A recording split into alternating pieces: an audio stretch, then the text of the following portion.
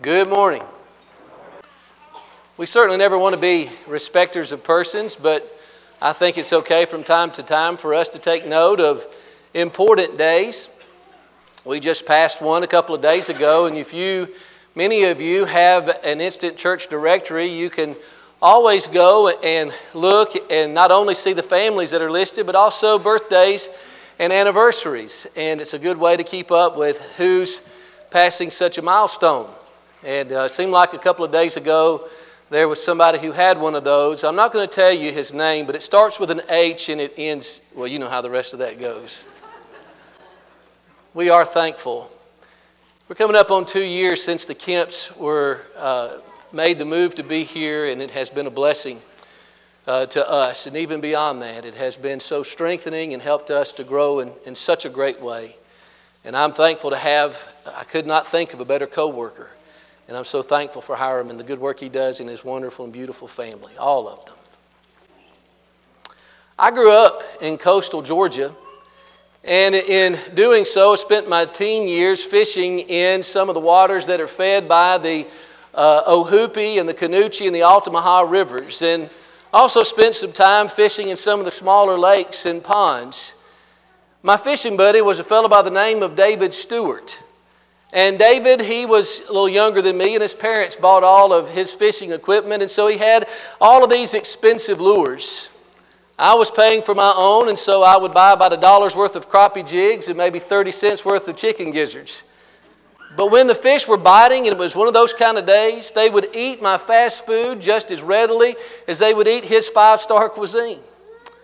But I found it pretty early on that to be successful in fishing, one of the things that you have got to do is to bury the hook. You know, you take those crappie jigs, and the first few times that you would cast them out, those feathered tails would hide that hook, but it didn't take long for it to mat away, and that hook would glisten underwater, and my effectiveness dwindled the more times I tossed that. You know, Satan is the savviest angler of them all, and he is the master at burying the hook.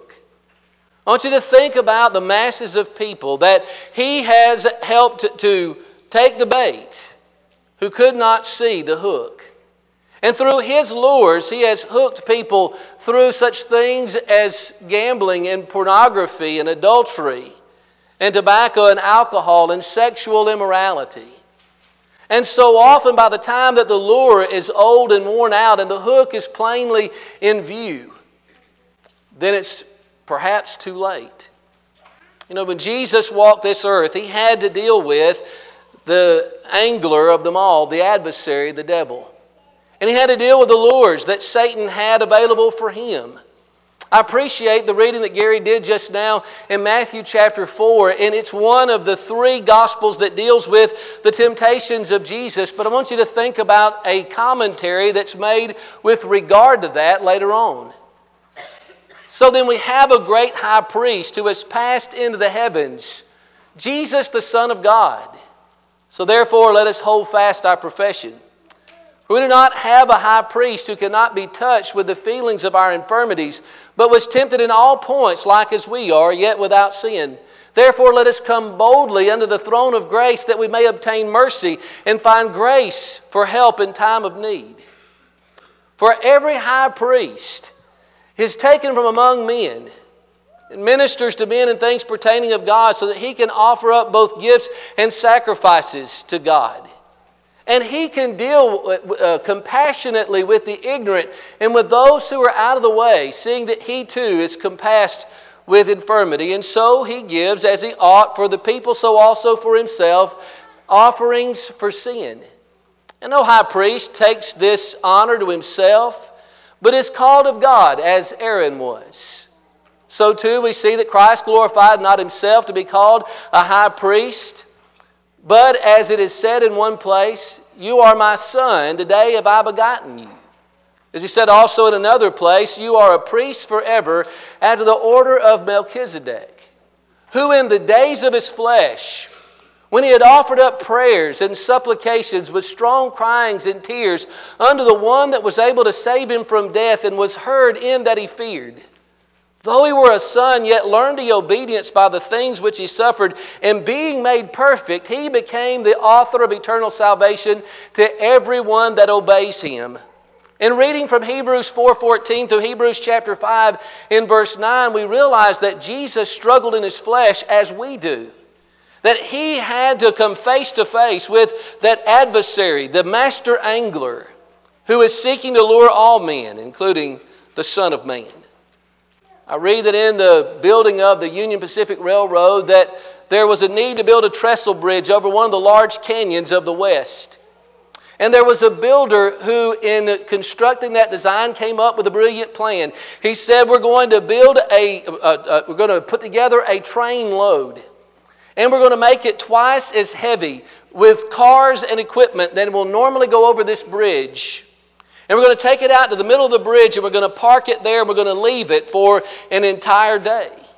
Well, one of the workers on that project didn't understand, and so he asked the builder, are you trying to break the bridge? And the builder said, no, I'm trying to prove that the bridge will not break. When we come to read what is said about Jesus in the Gospels, and Matthew, Mark, and Luke record these temptations, it is an indication to us that the Son of Man was tempted like we are. But Jesus faces up to those temptations in a way that we cannot. And the Hebrews writer shows us that he was under the pressure and the stress of those temptations, but that he was not going to crack and he was not going to break, because when we come face to face with ours, so often we're going to. And so we need one who can help us, who has not broken like we have. You think about Jesus and what he endured.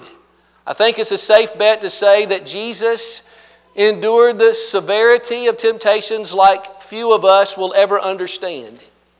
When Jesus had not eaten for 40 days, the devil comes along and tempts him with food. He questions and challenges Jesus' identity. And Jesus is offered something from Satan that may be hard for us to understand, that in a world that was soon going to turn against him and was going to treat him violently, that he offers him something that apparently was within his grasp to give, and that was the world. And so Jesus is tempted in these ways. But I'm so thankful that the Scriptures tell us that because Jesus successfully resisted, we can too. Now, what I want us to do this morning is to see how Jesus was successful in temptation. And if we can look and follow his example, it's going to help us when we inevitably come face to face with the tests and trials. They happen on the Lord's Day. They happen in the worship assembly. They happen 7 days a week, every day of our life. And so we've got to be able to have strategies to stand up against those things. Jesus can help us with that. How did Jesus do it? Number one, Jesus resisted temptation because he had a relationship with the Spirit of God. This is an interesting fact that we see when we begin to read the gospel accounts when Jesus goes into the wilderness. Matthew says that Jesus was led by the Spirit into the wilderness. To me, that has a gentle quality about that. It's cooperation between the Godhead. But then I look at Mark's account and I see a little bit of a different rendering where Mark tells us that he was impelled by the Spirit. That word impelled has with it the idea of throwing violently. He threw him out into the wilderness. And while we don't know or understand completely what's meant by Mark here in its entirety, perhaps there was some fear or resistance that Jesus naturally felt at the prospect of going into the wilderness. And Luke tells us that the Spirit was with Jesus and led him up and led him around in the wilderness for those 40 days, according to Luke chapter 4, verse 1 and verse 2. Now, so far as we can see, this is what the Scriptures tell us in the Gospels about Jesus and the Spirit. But I don't think, even though this is all we have, that the reference of the Spirit along with Jesus in the wilderness is either coincidental or accidental. We see a relationship that Jesus had with the Spirit that helped him through this time. Now, as I think about this, I come to understand some material differences between myself and Jesus and my relationship with the Spirit and myself. For example, John chapter 3 and verse 34 says that Jesus had the Spirit without measure. I even realize that I don't have the gift that the early Christians had. 1 Corinthians 13, 8 and 9 says when the perfect was come, then the apart was going to be done away with. And I also know that even those folks that had the miraculous gifts of the Spirit, it did not keep them from sinning. Paul addresses in 1 Corinthians, they were fighting over having tongues or other spiritual gifts. And so I understand my relationship with the Spirit is different than Jesus's. Jesus, the perfect Son of God, perfectly resists, but He does so as a part of His relationship with the Spirit. And that helps me. Because if I'm going to be successful in temptation, then I must have a relationship with the Spirit. I ask myself then, how do I do that? Well, perhaps the most powerful way that we see in Scripture is that God's Spirit has given us the sword of the Spirit that's going to help us to fight in this battle. Ephesians chapter 6 and verse 17. And we're going to look more at that in just a moment. It's a blessing in our lives that the Spirit of God led the men of God to write down the perfect will of God so that we can be perfected. We know this passage. We reference it quite often, and it's so important because it tells us that the Bibles that we have come from God, and it's God's weapon to help us at the worst battles that we face. The Bible tells us that the Word of God is God-breathed. All Scripture is God-breathed. And it's profitable for us, for doctrine, reproof, for correction, for instruction in righteousness, that the man of God may be complete or perfect. But I'm also grateful that there's more beyond this. The Apostle Paul is going to tell me how I can draw on the Spirit's strength in my life as a child of God. He says, for this cause I bow my knees unto the Father, from whom the whole family in heaven and earth is named, that He would strengthen you according to the glory of His might with His Spirit in the inner man, that Christ may dwell in your hearts through faith. It's not in some miraculous way that overcomes me or overwhelms me.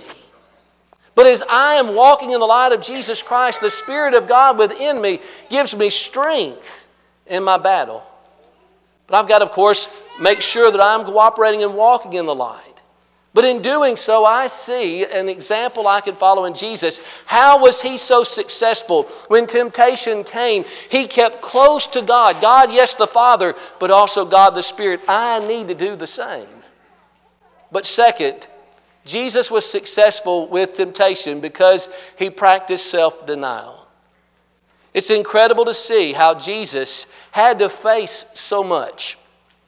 Mark chapter 1 and verse 13 would indicate to us that Jesus would have to deny Himself because of the frightful prospect of the wild beasts in the wilderness. We don't often talk about this aspect, and I don't know what all specifically is involved in that. You know, you think about the predators that we face in our nation today, but think about the world stage and some of the deadly things that exist. I don't know what Jesus went up against, but Jesus had to deny Himself in order to do that for that period of time. And it seems from Luke's gospel that the entire time that Jesus is in the wilderness, that He is coming face to face with the devil. Matthew chooses to focus on what happens at the end of that 40-day period. But Mark and Luke would say that throughout this time, the devil is coming to Him and is tempting Him. The way that Jesus was successful in this is that He denied Himself. And that tells me if the perfect Son of God had to deny Himself, what about me? Jesus would indicate in His writings about discipleship that if we are going to truly follow Him, that self-denial is involved in that. In Luke chapter 9 and verse 23, we know the passage, if any man will come after me, let him deny himself and take up his cross and daily and follow me. Chrysostom of Antioch would say in the 4th century that I must not confess myself, I must not own myself, but I must renounce myself in complete renunciation of my being and not just my sins. But Jesus is not asking us to do anything that He Himself did not do.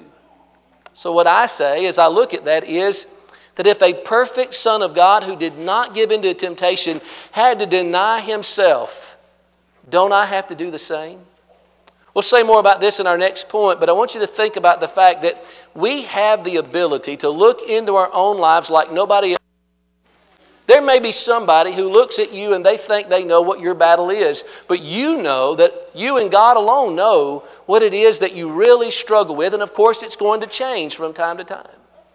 And there are ways in 1 John 2:15 through 17. And so it may be lust or lying. It may be the tongue or temper. It may be food or alcohol or tobacco.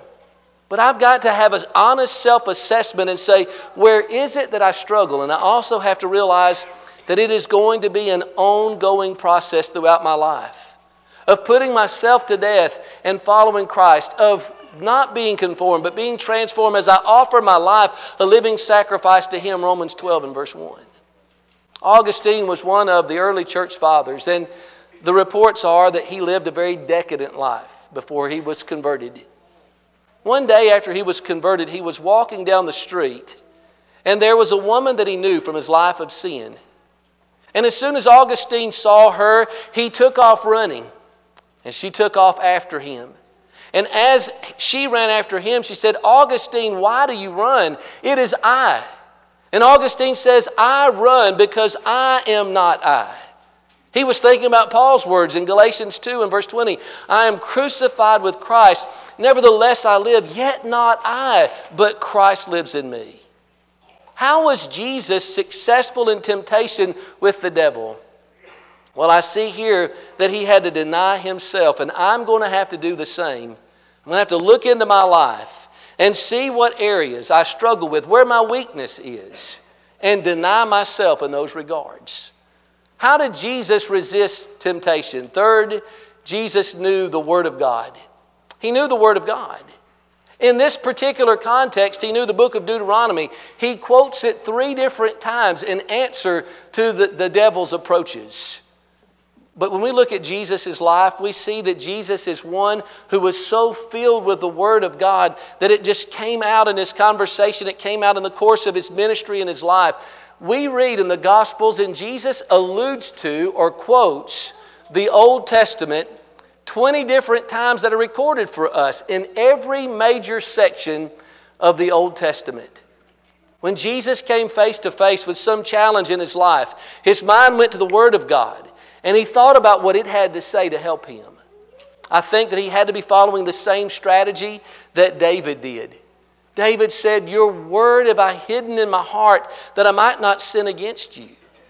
And David was that perfect, Jesus was that perfect blessed man that David talks about in Psalm chapter 1. "Blessed is the man that walks not in the counsel of the ungodly, or stands in the way of sinners, or sits in the seat of the scornful, but his delight is in the law of the Lord, and in His law does he meditate day and night." And we see how in Jesus' life, his meditation upon the Word of God was directly tied to his successful resistance against temptation. And that helps me to understand in the struggles that I face, there's a process. And the process involves the Word of God, but it doesn't just involve randomly reading. What I'm going to do is I'm going to begin with an honest self-evaluation. I'm going to look into my life and I'm going to say, right now, this is the greatest struggle that I'm having. And once I understand what that struggle is, what I'm going to do is I'm going to go to the Word of God, and I'm going to begin to search through Scripture. And I want to see what God's Word has to say, not only about the consequences of it, but also how to conquer it. And as I do this, I am going to accumulate wisdom from the principles and the precepts of what those Scriptures have to say. And I'm going to internalize that, and it's going to help me in the battle that I face. I figured a way for us to really get a grasp about how that process goes is to talk about something that I've struggled with in my life and the process that's involved in overcoming that. I'm not saying that I've overcome it, but I'm working on it. And that's the example of working with temper. If you have a problem with your temper, how do you go about solving that? Well, the thing you can do is you can begin to study and see what Scripture says about temper.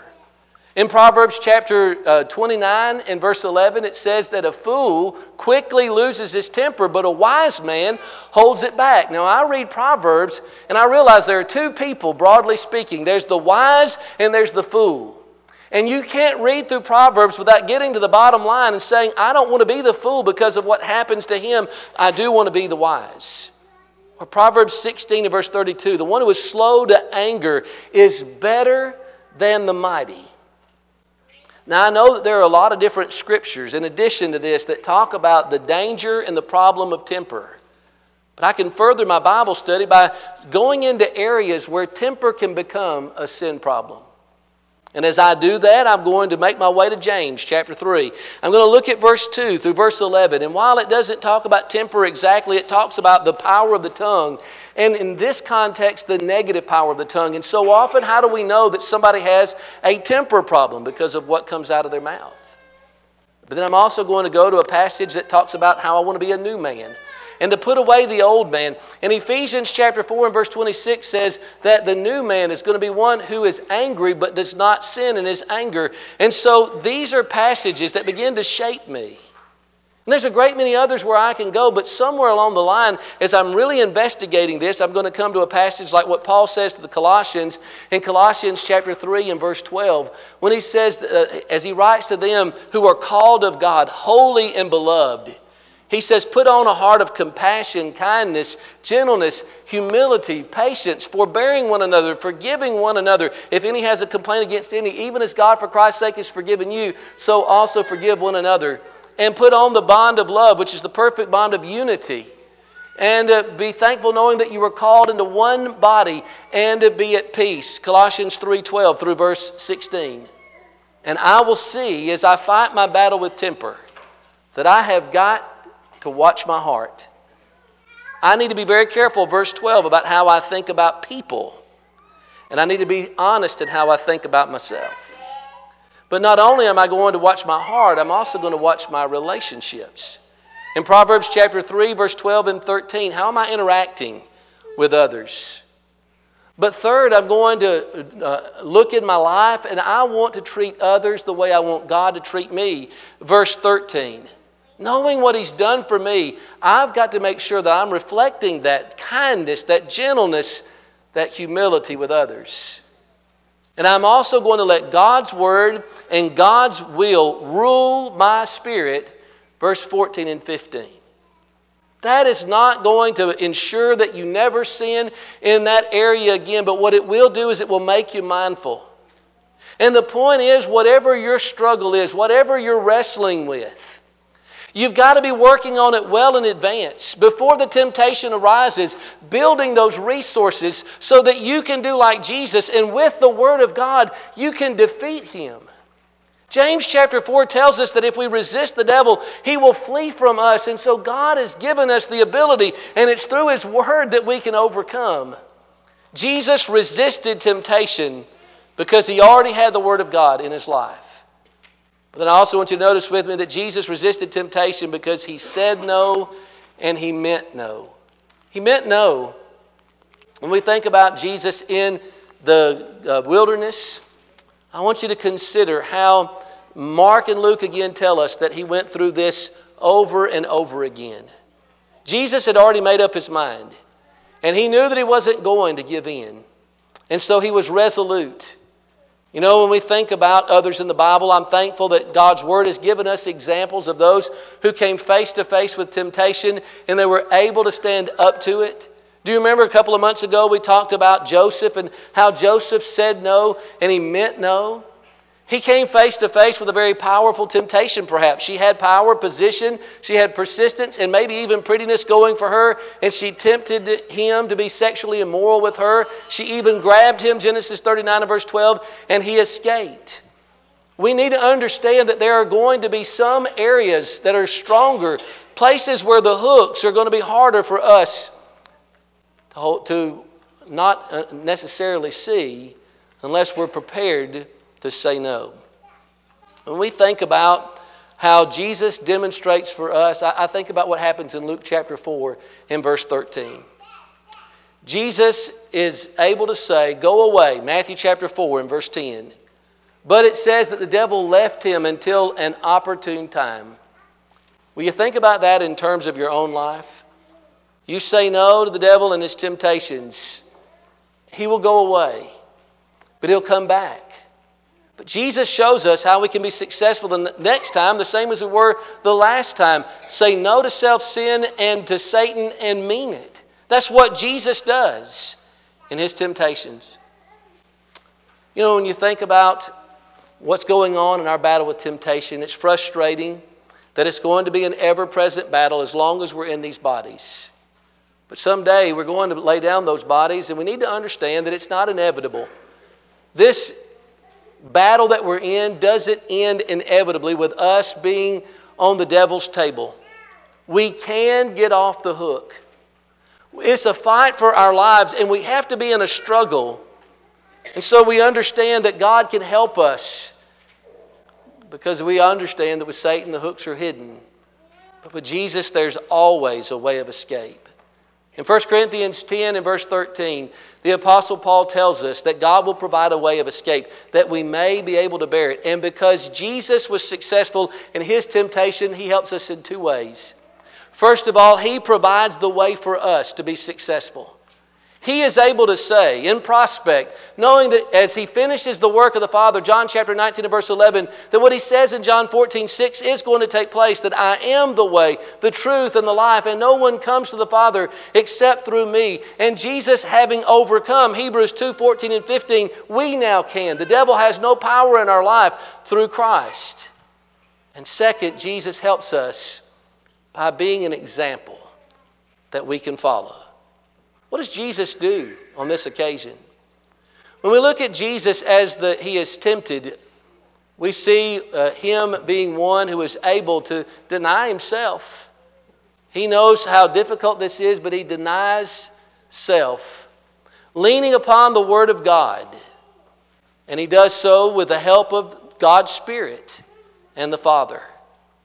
And He does so realizing that saying no is something you can say, but also mean. This morning, I don't know what battles you're fighting, but I know you're fighting battles. If you're going to be successful in that fight, you've got to do as Jesus did.